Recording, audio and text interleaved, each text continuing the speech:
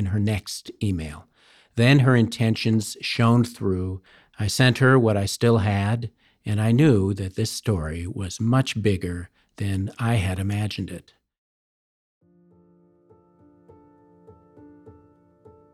Jessica is an all too rare person who can convey her caring, her concern, and thoroughness, all by the way she does her job.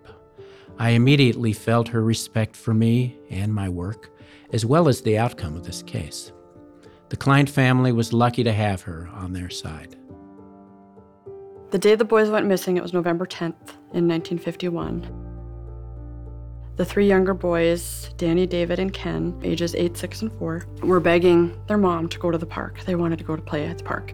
And she kept telling them no, because Gordy, the oldest brother, had a knife sheath and he was fixing it. He was sewing it back up, and he wanted to get that done. They begged, and she said, okay, you can go for a little bit, and then Gordy was going to go and catch up with them. This happened on a chilly Saturday afternoon. Betty Klein, the mother of the boys, was at this time 7 months pregnant with her 5th child, and her oldest child, Gordon, who was 9 years old at the time, stayed home with her as the younger boys went out to play in the park. Gordon felt a strong bond with his brothers, and at times they were all inseparable. The younger boys looked up to Gordon as their leader. We were all going to go to the park. That was the plan for the day.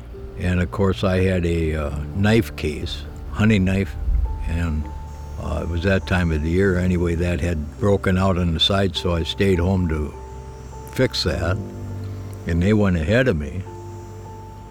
Later on, I went down to meet with them down in the park, and there was a big tree about where there used to be a sandbox there, a great big oak tree, and that's where we always met.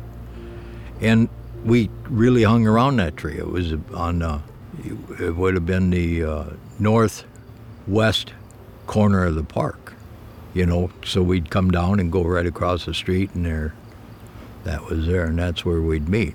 Yeah, I looked all over that park. They weren't there. I sure never thought at that time they could be gone. I know that.